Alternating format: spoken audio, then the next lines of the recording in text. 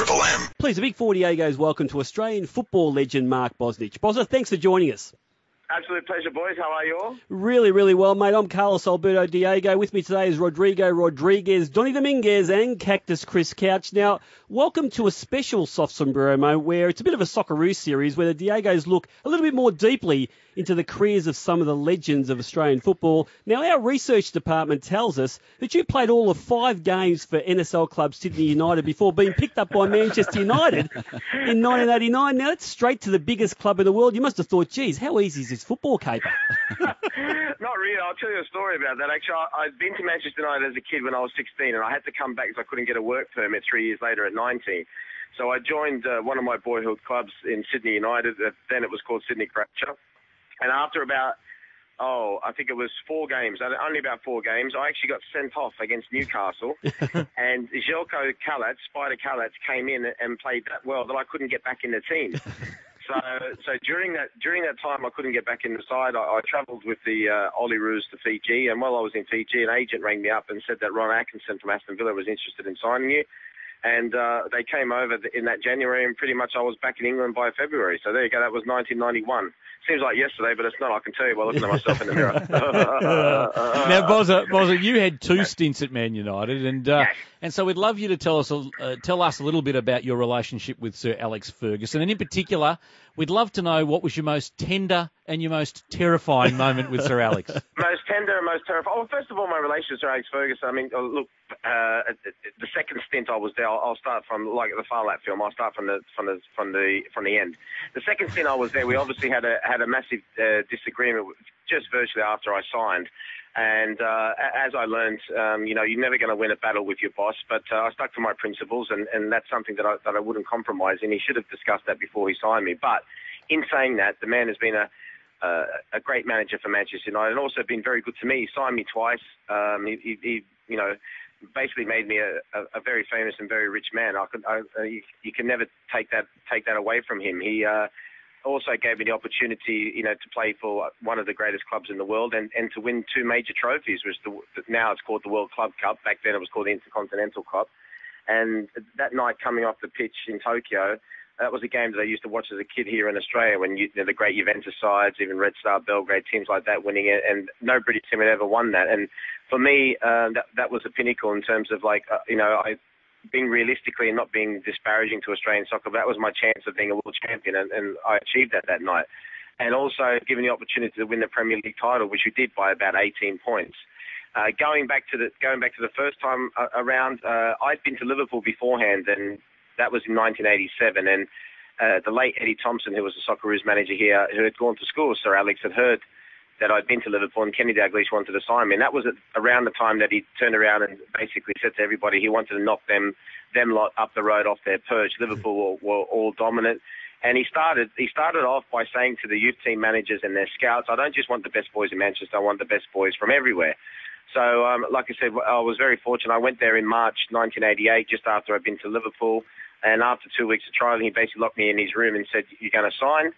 I'll be putting you on £200 a week, and I'll give you a £2,000 signing on fee as long as you give half to your mum. So I said, okay, deal. So there you go. And most tender moment, I would have to say, look, even during the throes of we're having this little bit of a personal battle inside the club. We played against Real Madrid in the quarterfinals of the Champions League at the Bernabeu, and I had one of my best games I had when I was there. This is the second stint around. And it was funny because straight after the game, there was a massive argument raging between himself and David Beckham. And Gary Neville tried to deflect by saying something to me. And he actually turned around and told Gary, no, don't you deflect like that. He was our best player tonight. So that was the most tender. Most terrifying, I suppose as a kid, we were playing an A-team game, which is like a youth team game, on a Saturday morning, which he used to always come and watch. And this was a November morning. And we're playing against Liverpool. And they actually had Alan Hansen, who won everything with Liverpool, playing that day, coming back from injury, Steve Staunton. and we were 1-0 down at halftime. It was bitterly cold, and I had my long pants on. And he come down in the dressing room and absolutely ripped me to shreds and said, number one, if you don't take those long pants off, I'm going to send you on loan to Aberdeen, and you can freeze up there. And when you come back from Aberdeen, I'm going to send you back to that bloody Bondi Beach, and you can go ponds like that, so get your pants off. So there you go. So there you go. How's that? Very good, Bozza. Yeah, very good. Bozza, Cactus here, mate. Just going back to that World Club Cup final. How filthy were you at the guys who judged the Man of the Match award that day? Because you were clearly best on ground. They gave it to Ryan Giggs, and they gave him the Toyota. Exactly. Oh, look, listen, we knew that before. It was so funny because Phil Neville, who now plays for Everton, Gary's brother, when we'd won the cup and he'd come running on the pitch, he started making motions like he was driving a car, like, so you got the car. And then as we were going up to get the trophy, Giggsy turned around and said to me, I've known Giggsy when I was there the first time. He said, Boz, I'm sponsored by Toyota. You got no chance. I went, don't be silly. I said, I just won you a medal. He said, don't be silly. He goes, you just watch. And I saw the guy from Toyota. Just basically, I went past him, waved my hand out, and he just completely ignored me, brushed me, and went straight to Ryan. I went, okay, fair enough. There you go. I'm tipping you don't still drive one of those. No. Hyundai. Very good. There you go. Oh, geez, you've been working at Fox Sports too long. How's that, baby? Yeah, it's Rodrigo here, Mark. Now, in those days, the Diegos remember you as a bit of a cocky, confident Aussie kid. You always had a smile on your face, like you do now. Now, was this the real Bozza? Or, was that armour, you had to put on to deal with, the pressure of Manchester United? Yeah, look, I'm how could you say, a cacophony? I don't know if that's a word. I've quite a few characters, and I use them, like you said, pretty much as an armour, depending on the situation. I think I'm much more relaxed in myself and who I am now, but going over there at such a young age and sort of, being looked a little bit down upon because you do come from a country that was regarded back then as a third-rate soccer nation or football nation. And you have to go through those trials and tribulations as a kid. So you have to develop a bit of thick skin, and people do it in different ways. I remember Teddy Sheringham, everyone used to say he was arrogant and he wouldn't talk to people. Wasn't that? He was just very shy. So he dealt with it in a way which he just used to go inside himself, where I went the opposite way. I'd sort of come outside myself, and that was my way of putting a little bit of a force field around me to sort of to say to people, excuse me, don't be nice, but don't encroach and like that. So I think a lot of people got a wrong impression for two reasons. Number one, when I came back to Australia during the summer, which it was a European summer, but down here it was in the winter in June, I usually only had about 3 or 4 weeks, and that was our holiday period. So I, want to enjoy myself. I have various commitments here with the Socceroos. I think people got a little bit of a different impression, thinking, oh God, he's just some type of party boy and so forth, which is actually proved correctly later on in my career. So I only had those really free, sometimes even 2 weeks, because I had these commitments here with the Socceroos and all that, and I really wanted to make a point to enjoy myself, and it didn't help the fact that a lot of times we're playing against the likes of Solomon Islands, and no disrespect to them and that, but we'll beat them 13 and 14-0. Coming back after a 60-70 game season, and I had Dwight York down here with me. It was very difficult to strike that balance. I think people got that impression because of that, and also because I used to try to keep myself to myself and sort of guard my true self as much as I possibly could. Just you do have a. Usually when you hit a certain level, you do sit down with an agent, which I did in England, and said, look, this is the type of image we want you to portray and so forth, But, it's funny sometimes, if you continue to portray that image, you kind of turn into that person anyway. But to wrap it all up, like I said, I can adapt to any situation. But generally, I'm just a nice kid from Sydney's West who was very, very fortunate to play in the greatest league in the world and to see and do some of the things that I would have given a right arm for when I was a young kid. On the Four Diegos across Australia, you're listening to a very special Soft Sombrero, mate, with Mark Bosney. Bozzo, it's Carlos. Now, you were at Man U when the golden generation, Beckham, Scholes, Giggs, the Neville boys were coming through at the club. Now, could you tell then that these guys were going to be legends of the game for Manchester United and also for England? Well, I wouldn't say all of them. David Beckham, yes. They were a year below me, except for Giggsy, because he played in our year with the Youth Cup. He was one of them special ones that played above their age. So I could always tell with Ryan Giggs. He was called Ryan Wilson then, and I remember the first time he played at the Cliff. The Cliff training ground was the training ground we used to use in Salford before they moved to Carrington, and it was a cold Saturday morning as well. And he was actually on the books of Manchester City.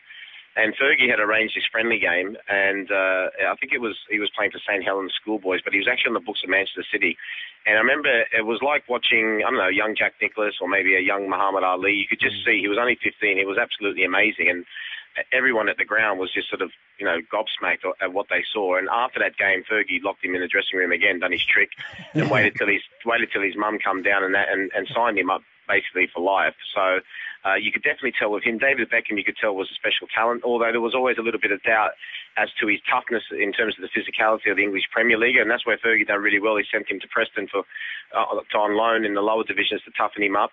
The other ones, like I said, they weren't great standouts. I thought out of all of them, perhaps Paul Scholes, but I was always worried about his size. But they had a great youth team manager, as I did, in Eric Harrison, who brought us all through.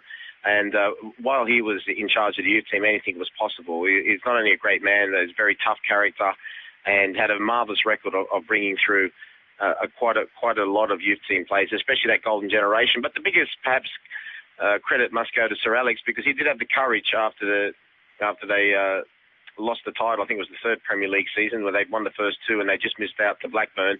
He basically wiped the slate clean with Kanchelskis, Mark Hughes and Paul Ince, which at the time was hugely unpopular, and he put all these kids in, and we played in the first game when I was at Aston Villa and beat them 3-1. But I remember the last 30 minutes of the second half, they put us under enormous pressure. I remember saying afterwards, to the press, I tipped them for the title. I said, if they keep playing like that, they won't always run into a goalkeeper like me every day. So I said, they've got every chance, and they end up going on to win the double, and the rest is history. Bozza, you are a legend. It's Donny here, Bozza. Now, I've got a question for you without notice. Yes. What is the biggest myth about Man U that you would like to clear up right now for our millions of listeners around Australia and internationally podcast on www.fordiegos.com? Nice plug. Biggest myth about Man U, I don't want to say myths, but you build up an image. You build up, from the success that they've had, during the 60s with the Busby Babes, and then on, with Charlton, Best and Law, and then now on to the latter days of Sir Alex Ferguson. And because you're at such a distance, I think sometimes the biggest myth can be that they are just normal people. They're very, very special at what they do, but at the end of the day, they're very, very normal people. That they're capable of human emotions, of making mistakes. But perhaps one thing that defines them even in that type of way is the fact that, and it was always drummed into us as kids, is the ability to come back from mistakes or from bad times. And I think that's something that perhaps probably dispels, adds to the myth, so to speak, because they are human. At the end of the day, you're talking to people that perhaps you see on TV or that you seem so far away, but when you're within touching distance, you realise that just like all of us, there's people that don't get on. There's things that happen in the dressing room and behind the scenes that happen at every other organisation, whether it be sport, whether it be business, whether it be the media, whether it be the radio. And it's just because of their success and because of the international brand name that Manchester United is, things are just exacerbated tenfold. Now, Bozza, we've got to be honest with you. With the exception of Cactus, the Diegos hate Gary Neville. now, listen, mate, I know he's played like 400 games for Man U and he's won a heap of silverware. He'll go down one of the legends of the club. He, played 85 times for England. Yeah. Now, we want to like him, but we just can't. Is there something nice you can say about him to change our minds? Gary's he's not as good a kid as his brother Phil. I don't think he's as good a player. I wasn't a great fan of him, but also I wasn't a great, nemesis of him as well. He has his own ways. He holds the club very, very dear to his heart, and sometimes that comes across in the wrong ways. Put it this way, like I said, I would trust Phil Neville much more than I trust Gary. Yeah, I'll put it like that. Nothing's been redeemed, Carlos. There you go. Now, Bozza, when we think of you here at the Diegos in a Villa shirt, we think party time. Now, you hooked up with All Night Dwight. You were recognised at one stage as the best stopper in the world. Diamond-studded Ron Atkinson was your manager. What was the world like in your days there at Aston Villa? Actually, the Villa days were quite quiet. It was just a build-up to a crescendo towards the end. But listen, I was a young kid, as well as Dwight, in a dressing room full of seasoned pros and very successful internationals. People like Paul McGrath, who was one of the most outstanding players that ever played the game. To be in the dressing room with him, to play behind him, was an absolute honour and experience. And I'll tell you a story about Paul McGrath. When Republic of Ireland played in the 1988 European Championships in Germany, they played against Holland, and Holland scored in the last minute to make sure they went through to the quarters or semi-finals, and they ended up going on and winning. And this is the Holland team of Gullit, Van Basten, and Rijkaard. And after the game, and Andy Townsend, who was another great player, that's who I played with, after the game, Rijkaard and Gullit were queuing up to get Paul McGrath's shirt. That's how highly valued he was in the World Game. So to have people like that around, Ray Houghton, who had been with the great Liverpool sides, it was a learning experience as much as anything. And fortunately for me, I was learning as I was playing, and I hit tremendous form. I had a really good start, and the manager showed faith in me. And like I said, it was a wonderful time. We won 2 trophies during that time, and in the space of the 7 years I was there, we won 2 League Cups when teams used to still play their League Cup best team. I think Manchester United, we played in 1994, we beat them at Wembley, and they played their full team. And in 1996, we beat Leeds. So it was great to have success so early in your career, but it's just whetted your appetite for more.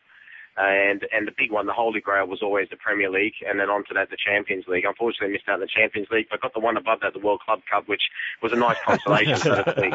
I always saw that to Harry, when Harry always goes about the Champions. I always go, yeah, well, he didn't win the World Club Cup. But the real Holy Grail, and what you go over to England for, and the thing that you remember and treasure the most, is to win the Premier League. To be the best team in a competition over 10 months, played over all conditions, in all types of weather, is something very special and remains for you forever. Now, Mark, we actually call the World Club Cup the Kissing Your Sister Cup. Now, Mark, on a slightly more serious note, I shouldn't have got you in that mood. How it all ended for you, is well documented, so we won't go over that. But what advice have you got for any young footballer who, is thrust into superstardom like you were? And how does Ryan Giggs and, Paul Scholes not fall into the same trap? Well, everyone's different. You do need protection, and I will say that. And when you've seen recent events in Melbourne, I've seen with the AFL and all that. I mean, it's sort of, it brings back a lot of bad memories. And I think, that type of stuff was going on around the time when I, unfortunately, like I said, sort of come a cropper. And I wasn't aware of it at the time, but I've seen it more and more in sport. And I would say, number one, you need protection. But you need protection by good people. And number two, you've got to be very, very careful when you reach a certain level financially and people know about it, about who is coming around you and for what reason. Unfortunately, there are people in this world who have got nothing better else to do but to target people with whatever it may be, just to basically, it's just a way of separating you from your money. And you just got to be very, very careful. And if you get into that whirlwind or that hurricane or tornado, it's very, very difficult to get out of. And throw in, like I said, alcohol or drugs or things like that, it makes it twice as bad. So no matter how bad things seem at the time, and for any young kid, don't go down the road of throwing in, drugs and alcohol, and it will make it, 3 times as worse. Yeah, absolutely, Boz. And now last week or so ago, you gave Kevin Muscat some advice about seeking redemption and playing one more year after, or rather than finishing his career with that Adrian Zara tackle. Yes. Now, it's good to see that he listened to you and retired the very next day. Good to see that he listened to you. But tell us, Bozza, what was that advice born out of? What personal sort of experience? It's simple from personal experience. I was so disenchanted with what occurred to me and some of the circumstances that surrounded, which had nothing to do with the game, but did have something to do with some people involved in the game, but not directly. And if one thing I would say I have it over again, I've got a very stubborn streak, and I'm not easily intimidated. And people try to intimidate me, especially for the sole reason of just basically taking my money away from me. I'm going to stand up to it. I would just would have left that alone. And just concentrated on coming back, because I could have done, and I realised that when I came back and played for the Central Coast. So, but the reason for Kevin Muscat was pretty much the same in terms of the fact I've known him since he's been 17, and I've had a really good relationship with him throughout all these years. I actually saw him last week at the Gold Coast and said hello to him, and I rang him that week. And I said it straight away after I hammered him, and rightly so, for that ridiculous or horrendous tackle. I actually said on air as well, I would not retire. And the reason why is because it's he's a little bit damaged, so to speak, and I don't want people remembering him specifically for that tackle. I know he's playing the Asian Champions League, but I would have liked him to play another season in the A-League. And another reason is because he can, too. And I just think that, I know he's got aspirations to be a manager, and I believe one day he will make a good manager, but that will leave a bad taste in a lot of people's mouth. And he's managing a side that maybe sort of, go towards the very fine line between playing a game, within the rules or outside the rules. A lot of people are going to turn back and go, well, what do you expect? And I don't want him to have to go through that because of that reckless act. And I do believe that if he just come back and I know he's playing the Asian Champions League, but I believe he came back in the A-League and just played even half a season. People in this country love redemption, and they love people that come back after they've been knocked down. I just think it would have served him far, far stronger in the future for whatever pursuit that he decides to take up. I'm tipping you a Lazarus-like resurrection from Muskie in the off-season and announce his comeback. Now, Bozza, there's been times over my 30-odd years when I've had a few too many drinks and I've blacked out or I can't quite remember a few things. Many times. Yeah. Unfortunately, when we took on Iran in '97 was not one of those occasions. I can still remember it vividly, mate. Now, yes. Remembering this is a family show, Yes. When somebody says to you Iran '97, what's the first thing that pops into your mind? Not good enough. Simple as that. Basically, I mean, a lot of people will probably be shocked by that, but should have and could have Bulgaria's two best players. That's what Ron Atkinson used to say. And you can go on about the whys and what fors and so forth. A lot of people say, I've said it before, maybe we weren't ready as a code and all that, but really that's not a Cotswold. On the night, we just weren't good enough to see it through. And I think a lot of it come down to the mental state, which is so important at the highest level. Sometimes it's more frightening to be in a position to win than it is to be underdog. And I think for so long, a lot of those boys in the team have been underdogs, and in terms of football in this country, and they realised the expectations and so forth that it was, and what it could do. What it could do for the code. And I think in the last 20 minutes, I really do believe that the majority of the team, and all you need is really three, but I think the majority of the team basically bottled it. It's unfortunate because we should have had the game and the tie wrapped up at half time. But I just think at that time, in that place, we just weren't quite good enough to see it through. And whether that be ability-wise, it's not so much ability-wise, I think mentally-wise, we just weren't that quite strong enough and equipped as a team to see it through. I don't blame the manager at all. The players go on the park. We had it in our hands, and basically we snatched the defeat from the jaws of victory. Well, snatched the draw from the jaws of victory, but went out on away goals. So that's all she wrote. I know it may sound harsh and brutal in the cold light of day, but that bears the facts. Well, speaking of the manager, years later, Terry Venables, he was interviewed. He said that it was one of the worst moments in his football history. He said It was a tragedy, not only because, of the way the team failed to qualify, but also he felt that the 1997 team could have caused some serious damage at the France 98 World Cup. That's what I said. Bulgarians' best players could have and should have. but he said you could have even won the World Cup. No chance. We wouldn't have won the World Cup. No chance. He was drinking with me that night. I think Iran. Who did Iran get in their group? I think they got the US. The US was in their group. US, Germany, and I think it was the former Yugoslavia. So it would have been a very, very difficult group to qualify. But forget about winning it. If we win a World Cup during my lifetime, I will definitely buy lottery tickets during that time. And that's not, again, to put a slight on Australian football at all. I hope we do. I really hope we win a World Cup in my lifetime. I really hope we win a World Club Cup, through the Asian Champions League. It would really put us on the map, but it's going to be a really difficult thing. I think we should be thinking about, generations to come that maybe one day we will be challenging for that World Cup. It's a long way to go. Well, Bozza, it's always a great pleasure speaking to you, mate. Sharing your stories. That's what we wanted to do tonight. And yeah, certainly, you didn't sort of hold back with a lot of the stories we wanted to hear about. But thanks for your time again, and continue the great work on Matchday Saturday. It's hey, it's Saturday of World Footy, and we love it. You and Robbie and Adam Peacock. Thank you very much, guys, and keep pulling out those great programs. Good on you, mate. That was a very special Soft Sombrero moment with Australian football legend Mark Bosnich. Triple M.